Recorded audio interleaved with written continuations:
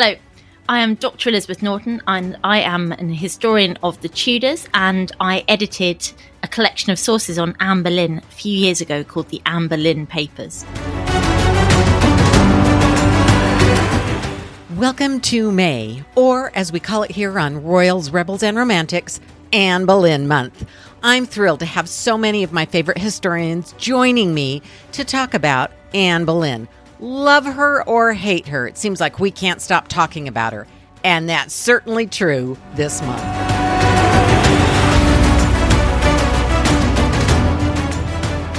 Welcome, everyone, and I am thrilled to welcome Dr. Elizabeth Norton, who is a Tudor historian and is joining us in our month of celebrating Anne Boleyn. Dr. Norton has written many books, and I'm sure you've seen her on all kinds of television programs as well. Even here in the States, we get a few of them. So I'm just thrilled to have you. Thank you so much for joining us. Oh, thank you. It's a real pleasure to be here. I want to start with one of my favorite of your books, the one you edited, the Anne Boleyn Papers. I love so much of what you do, but this is the book that it's so full of sticky notes and pages turned down. It's just my go-to.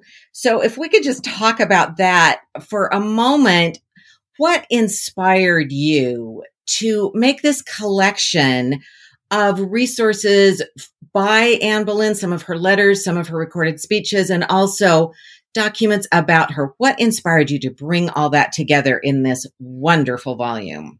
Oh, thank you very much. Yeah, so it was a bit of a labor of love, really. I was sort of inspired by my research. I obviously wrote a biography of Anne a few years before the source book.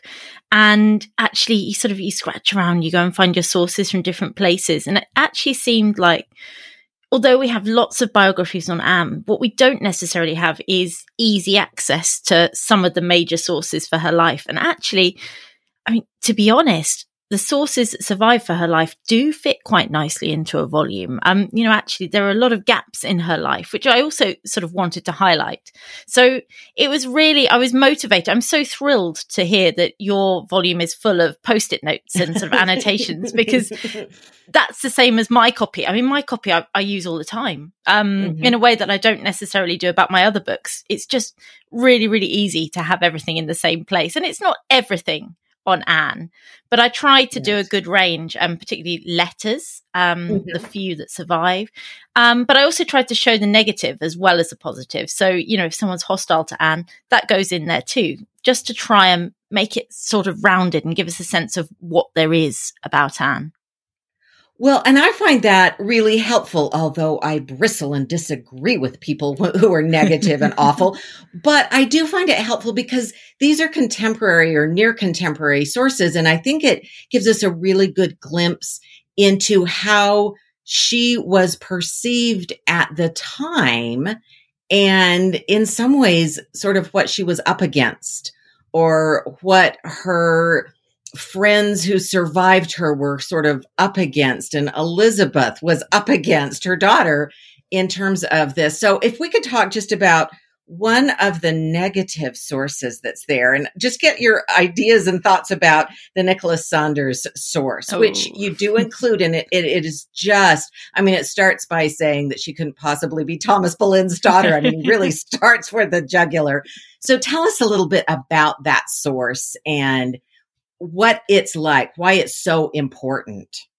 So Nicholas Saunders, I'm sure if you have read the source or even seen extracts of it, hated Anne Boleyn.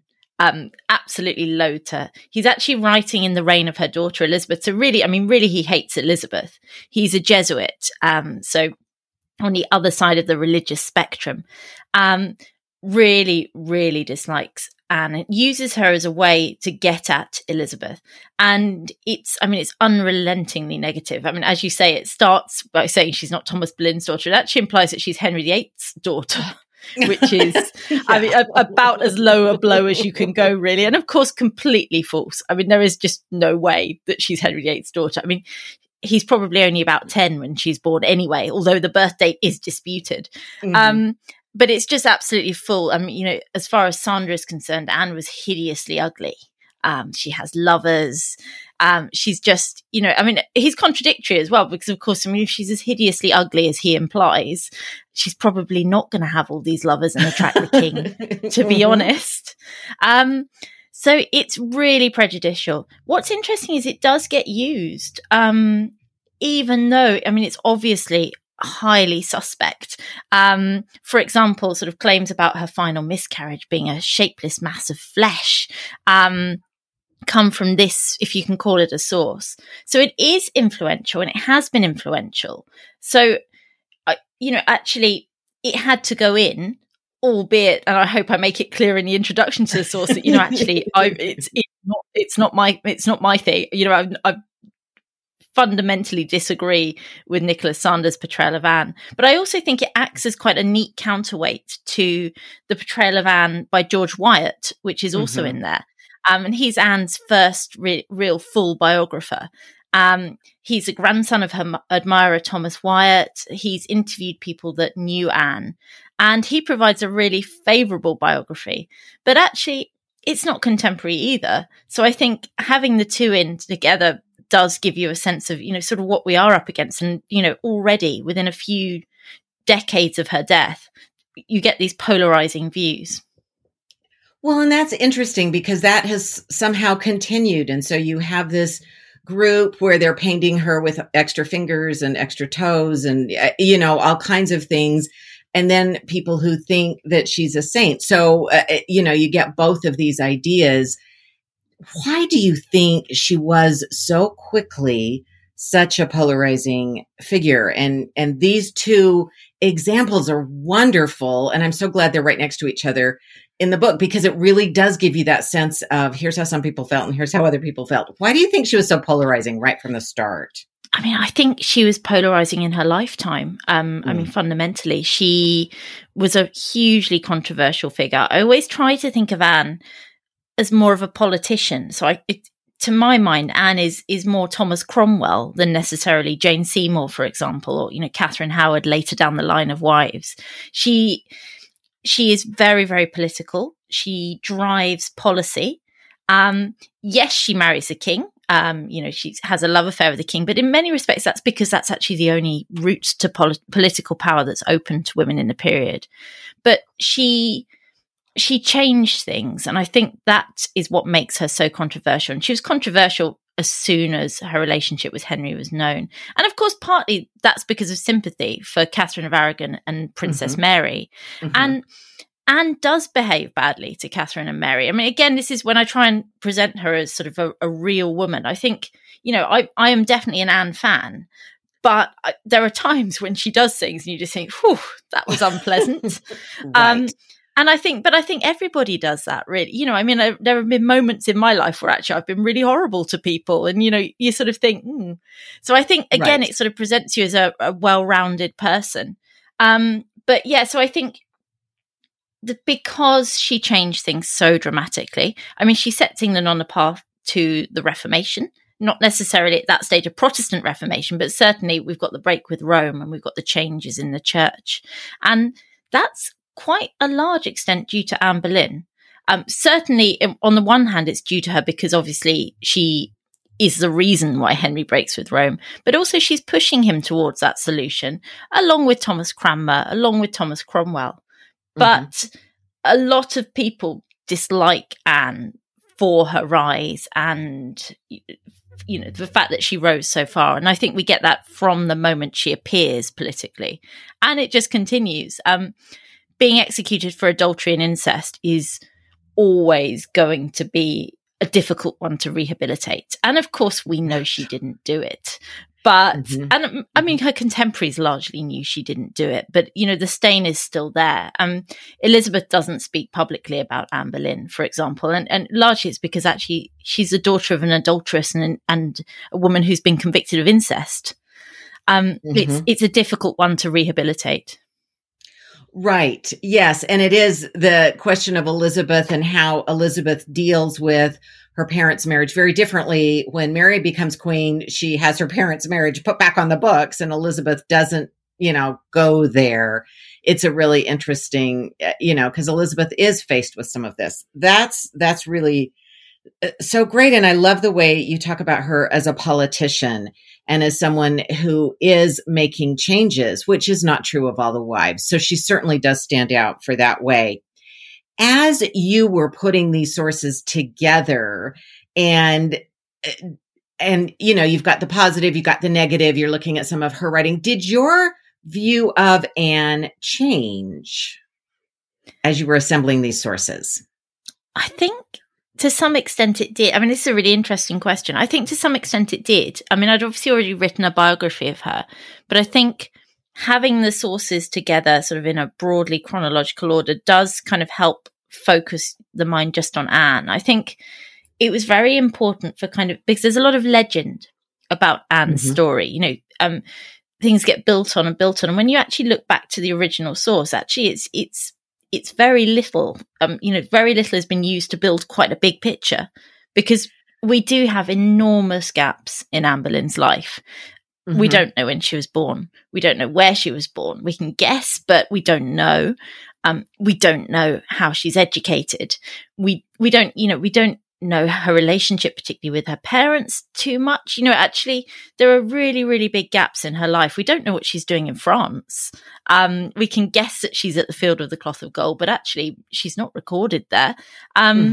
So I think in some ways the source book lays bare that there are big gaps in her life. And I think that in some respects changed my view of her. And that, actually I presented her in a biography and sort of filled in the gaps as you do by interpretation. But I think to see the sources just laid bare really does bring home just how little we do know about periods of Anne's life. I'd like to know more. I'm hoping more is discovered.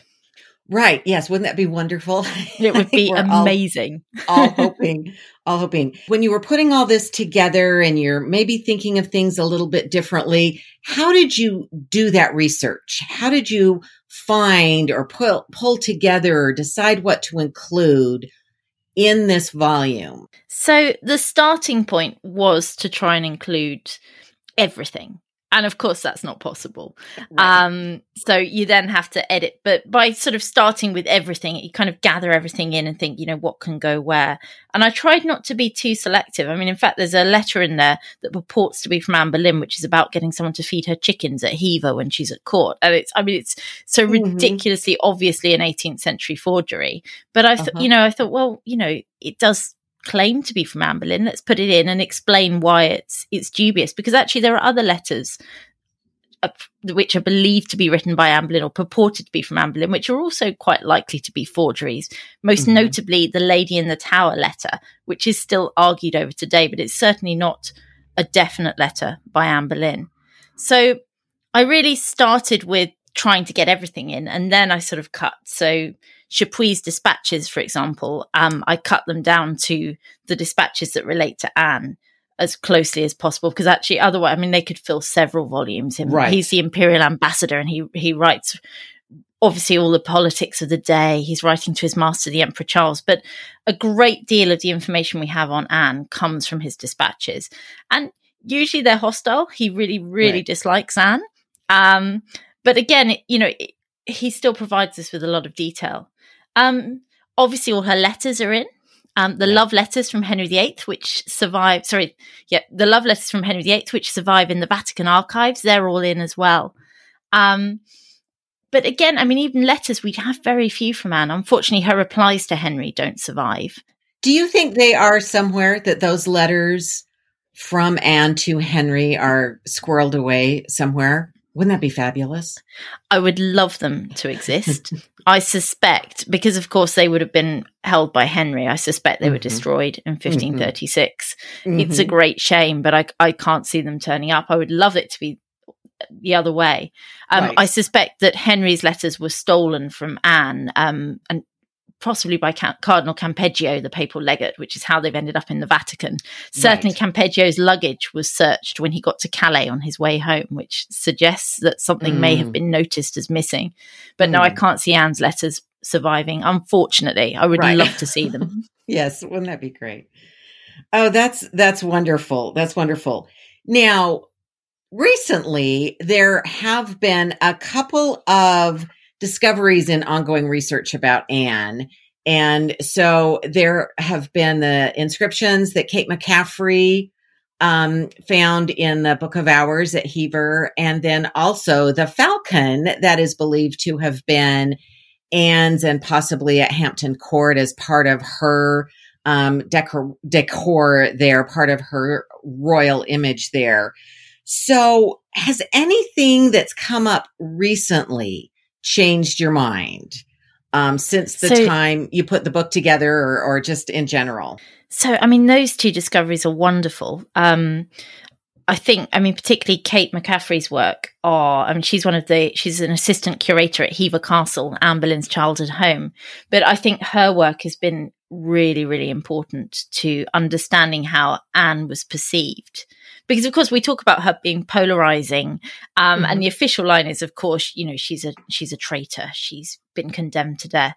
But actually, Kate McCaffrey's work on the Book of Hours using a UV pen shows that the book was actually passed from Anne's ladies in waiting through female members of a family over generations. So it's obviously a treasured heirloom, which is really, really interesting, and suggests that privately she's not the negative figure that she is in public, which is really, really interesting. I mean, it's a wonderful piece of research, and it's the first really new research on Anne herself, to bring something really new to the table in the past few years. The falcon is wonderful because, of course, Henry attempted to destroy references to Anne in his buildings. The glass windows with her coats of arms and her badges are removed and destroyed. Her initials are removed. And sometimes they miss things. So, if you look up in Anne Boleyn's gateway at Hampton Court, you'll see plenty of Anne's badges. Or if you look closely at the altar screen in King's College Chapel, you'll see Henry and Anne's initials again. But in general, they're pretty thorough. So to have the falcon return to Hampton Court is really wonderful. I wish I'd found it. I think he bought it for £75 in an auction, which is a bit of a bargain, I would say. Right. And then other than that, really, Lauren Mackay's work on Thomas Boleyn has been really, really important. And that came out in her book 2 years ago, I think, Among the Wolves of Court. And that's really interesting to have a new take on Thomas. And certainly she goes a good way to rehabilitating him, I would say. Right. And I do love that it's as if people made him into a little bit of a monster somehow in Anne's story, that he's just this cold, calculating, and her discussion of him is just really wonderful. And speaking of her, and of course you as well, and it was at Hever. So let's talk a little bit about the Boleyns, a scandalous family, which I managed to watch. If you use TV Mundo and you're in the United States, you get 1 hour of TV per day. And that was my hour when that was on. So tell us a little bit about being involved in that project and some of the things you all as historians, were attempting to do, and what it was like to be in those spaces in Hever and see people in those spaces. I know Dr. Owen Emerson talks about watching them ride in across the bridge on the horse and just imagining the Boleyns in those spaces. It was a fabulous project to be involved with. I was so thrilled. I was one of the talking heads, so I appeared in the episodes, and I was also one of the consultants on the series. So it was a real honour to take part alongside some really great historians, such as Lauren Mackay, Owen Emerson, Nikki Clark. So it was an absolute pleasure. And it's really, the series, it tells the stories of the Boleyns over 3 episodes. So it looks very closely at Thomas Boleyn and his rise and his career, as well as looking at the rise of Anne Boleyn. And of course, Mary Boleyn is there, and George Boleyn, although he's quite a shadowy figure, unfortunately. But what sort of the overarching plan of the series was to look again, really, because Thomas Boleyn is always portrayed, as even in the period, to some extent, he was portrayed as, he's called a bawd to his daughters. So he's a pimp, basically. He's pimping out his daughters to Henry VIII. And that's traditionally how he's portrayed. Because, of course, Mary Boleyn is a mistress of the king. And then we have Anne Boleyn. And, I mean, particularly with Lauren Mackay's work, but also, I was very keen to kind of show the agency that Anne and Mary actually have, in that, you know, if you're saying that they're just being pimped out to the king, to some extent you're denying their agency anyway. You know, you're actually saying they've got no say in this. And Anne particularly, we can see her acting and calculating and making decisions. I mean, I cannot see her as a pawn of her father. And I think it's unfair on Thomas as well, in that actually he is an important court official. He's an ambassador. He's a very clever man himself. And I think defining him just by his daughters is also to mislead, and also to, you know, really sort of diminish his worth. So I was so thrilled with how the program came out, because of course it has the dramatizations, as you say, at Hever. And the actors were all fabulous in it. So I really hope that it sort of brings out the story of the Boleyns to viewers across the world. So I'm so thrilled that people in the US have been able to watch it. Right. Yeah, it is wonderful. And I know a lot of my friends here in the US were just thrilled to be able to see it. And hopefully it's available everywhere. That focus on the family, how do you think that can change our understanding of Anne as a real person? Because that's one of the things I really get from the Anne Boleyn papers, is this sense of a real woman involved in here. She's almost become such an icon or such a legend. We, I think, lose track of her being a real person who, made some really bad decisions and some good decisions, and is a person making her own decisions. But as far as knowing the family better, how does that help us understand them and her during this amazing time in Henry VIII's court? I think it's really important because, as you say, these are real people. And of course, we know the end of the story. We know what happens to all of them, but they don't know that. It's just their lives. And so seeing how she interacts with her family and how her family act are really important. And I mean, I'm always struck with Anne's story, just how powerless they are in the end, in the face of the king's power. And that's, I think, is a really important take from the lives of Henry's English wives, particularly, is that they can have powerful families who can rise with them or independently of them. But ultimately, they are powerless in the face of the king. And again, I think in some respects, it shows Anne as a politician. You know, she is beheaded. Thomas Cromwell is beheaded by the king as well. We have, again, you know, if you rise through the politics of the day, there is a danger that you will fall. And Henry himself says to Anne, you know, he can humble her as soon as he raised her. He is the ultimate authority. But we can see her acting with her family, and we can see ambition, but it doesn't necessarily have to be an ambition in every case. I mean, Henry is a very good looking man when he first comes to Anne's attention. And there's no suggestion that, you know, she doesn't return his interest, because she is human. And as you say, she makes a lot of mistakes, very clearly. And of course, she ends up being beheaded. But a lot she does is right as well. Yes. And to, make that choice to play in the center of that court. And that was one of the things that was so fabulous in the Boleyns, was, as you saw, literally them moving toward the center of that court, which was such a heady and exciting and dangerous place where all kinds of people, I mean, she was involved, or at least on the, very front row watching Wolsey's fall, who probably thought he was untouchable at one point. And so it's just such a dangerous place. Do you think the Boleyns knew what they were getting into and what kind of risk it was to play those kind of stakes? I think they did know. I mean, I think, when we think about the graphics on the Boleyns, for example, which obviously shows kind of the center and they move towards it, I always think in some respects they'd be better portrayed as a spider web with the king in the center of the web, and actually the closer you get, the more danger there is, because everybody knew that the king had absolute power. I mean, he had power over every English man or woman's life if he wanted to. He doesn't over foreigners. So, I mean, there's a reason why Catherine of Aragon and later Anne of Cleves are not in danger of their lives. And it's simply because they have a powerful foreign family. But the English wives, the English courtiers, they are completely at Henry's mercy. And when you're in favor, he can be very, very charming and he can be very, very generous. But there is always a danger that he'll turn on you. And I think Anne and the Boleyns will have known this. I mean, there's a quote from Anne Boleyn where she says, there's a prophecy that, and I'm obviously paraphrasing, but there's a prophecy that a queen will be burned. And, she basically says, I would still do it. I'll still do it. And I think she means that. I think Anne is prepared to play the game for high stakes. And of course, she doesn't think that she'll lose, but she must have known that there was a possibility that she would lose. Okay. Yes. If she was certainly smart enough to see that. All right. So if we could, let's just play fantasy for a moment. If we could wave a magic wand and you could ask Anne herself a couple of questions, have her for tea and ask her a couple of questions, what would you most want to know?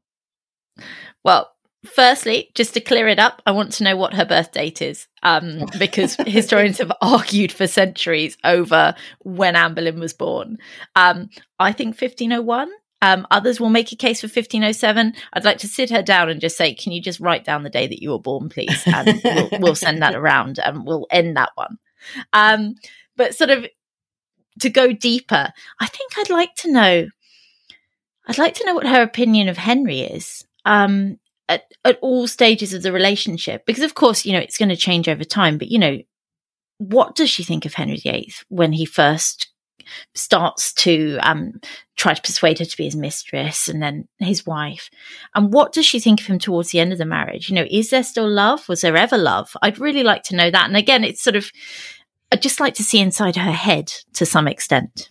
Mm-hmm. That's great. That's great. And yes. Are you motivated by love? And then it's a bit of a different story. So that's wonderful. Now, so imagining you could ask her these questions, if there was one time that she could have made a different, so if you were going to give her advice, if you were to do it all over again, Anne, if you could give her advice, what is one thing that you might suggest to her? Do this differently. So, we've talked about she made some mistakes. What is one mistake that you think, if you'd just done this a little differently, it might have played out differently? I mean, it is really difficult because, her fundamental mistake is that she doesn't give birth to a son. Right. And of course, that's not a mistake. You can't help that. But if Elizabeth had been a boy, Anne would never have been beheaded. She may have had a difficult relationship with Henry. They may have lived largely separate lives, but she never would have been removed as queen, and she certainly would have been executed. So that's a fundamental thing. But actually, of course, that's not her fault. Right. And her fault, we all know she's innocent. I mean, it's really, really clear. I think perhaps she could have been a bit more circumspect in her dealings with men, because actually the games of courtly love that she plays were very much twisted to provide the evidence against her. But I think that actually the evidence would have been found anyway, because the evidence is largely manufactured.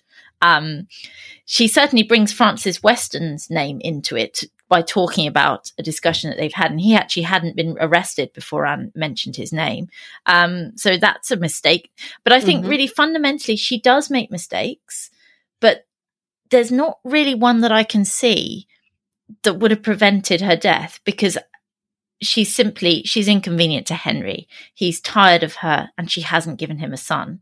So really, I think the moment for Anne is right the way back in 1527, when Henry asks her to marry him.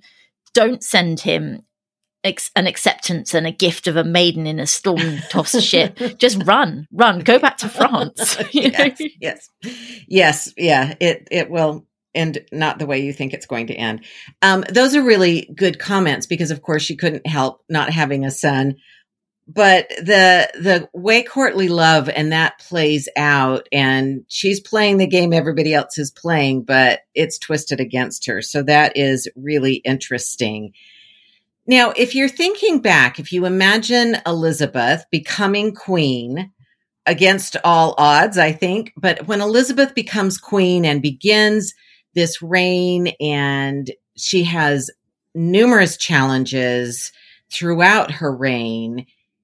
What do you think she gains from being Anne Boleyn's daughter? I mean, what could she possibly have inherited from Anne Boleyn, or how did Anne Boleyn show up in Elizabeth's reign in ways that helped Elizabeth? Because I think we do see Catherine of Aragon certainly in Mary's reign, and I think we can see Anne in Elizabeth's reign too. So what do you think of that? Do you think there are parts of Anne or attributes of Anne that show up in Elizabeth's reign?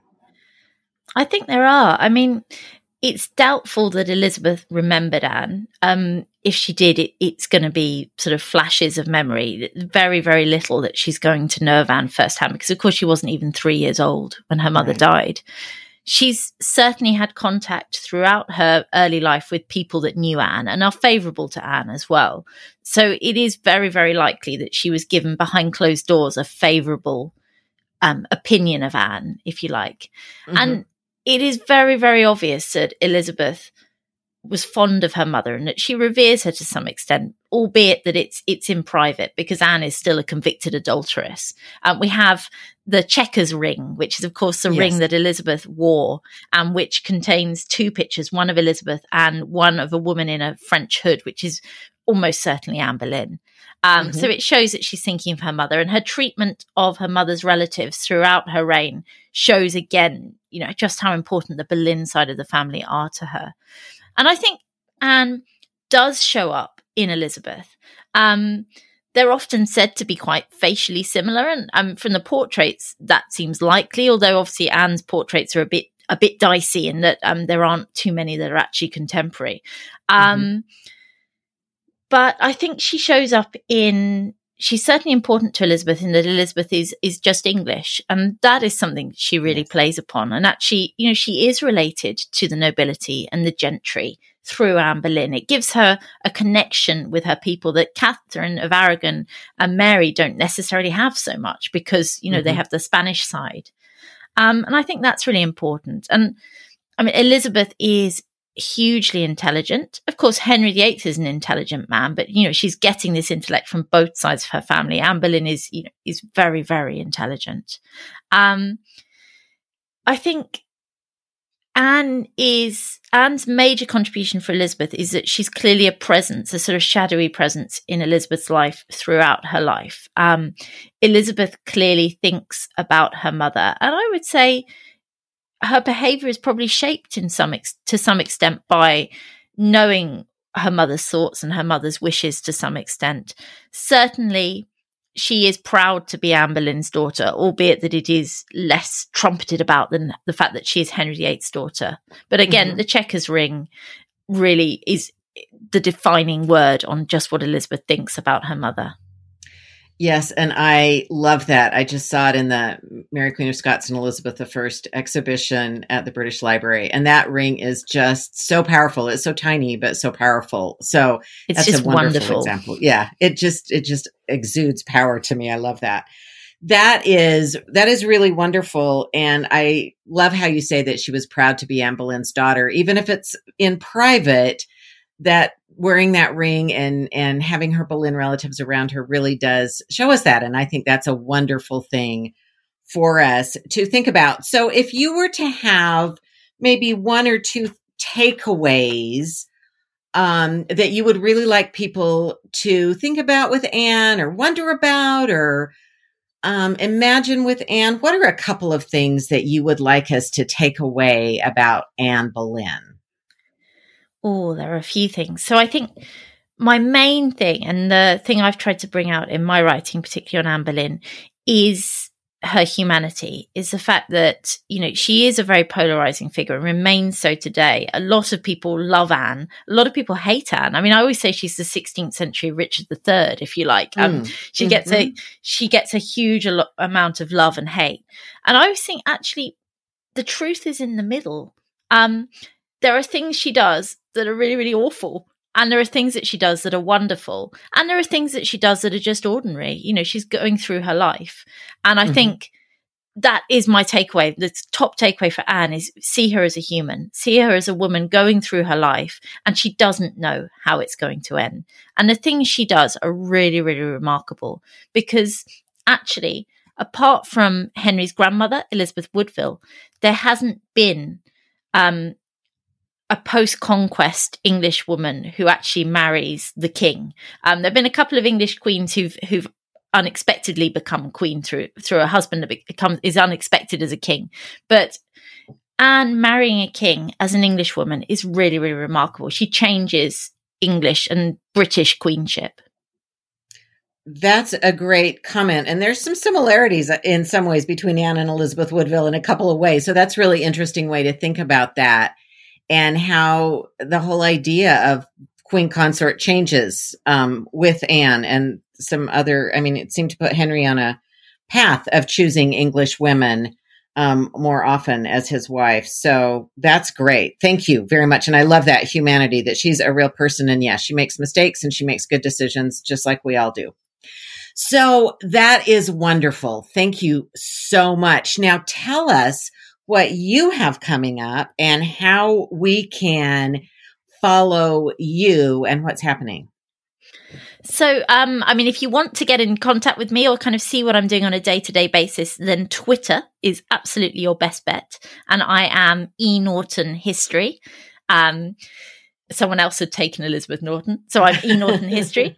I also do a weekly Tudor Tuesday seminar for context learning, which you can sort of Google that and have a look on if you're interested. And that's always a lot of fun. It's basically a topic that I find interesting. Otherwise, I've got a couple of sort of television projects possibly in the offing, and hopefully a new book sometime soon, although that's still at a very early stage. But it's always a pleasure to be interviewed on podcasts, and I'm busily researching away. Oh, that is wonderful. Well, I'll have all these connections. Of course, I follow you on Twitter and it's fabulous. So I'll have all these links in our show notes, but that is wonderful. It's so good to be able to keep up. And I can't wait for the TV projects and that new book. That's good to know. I'll save a spot on my bookshelf right now and keep waiting for that. So thank you. Well, thank you so much, Dr. Elizabeth Norton, for coming and sharing with us these insights into Anne Boleyn, the person, the woman, the individual who makes good decisions and bad decisions and is playing in a really scary play. It's kind of a scary game she's playing, and goes all in some really terrific ways. So thank you so much for joining us. We really appreciate your time and your insights. Well, thank you very much. It's been a real pleasure. Thank you. Thank you for joining me for this episode of May's Focus on Anne Boleyn. I'm so glad you were here. If you are enjoying the podcast, may I ask a favor? Would you mind, please, subscribing, sharing with a friend, leaving a rating, and even considering becoming a patron? I so appreciate your support. And let's keep shaking up history together.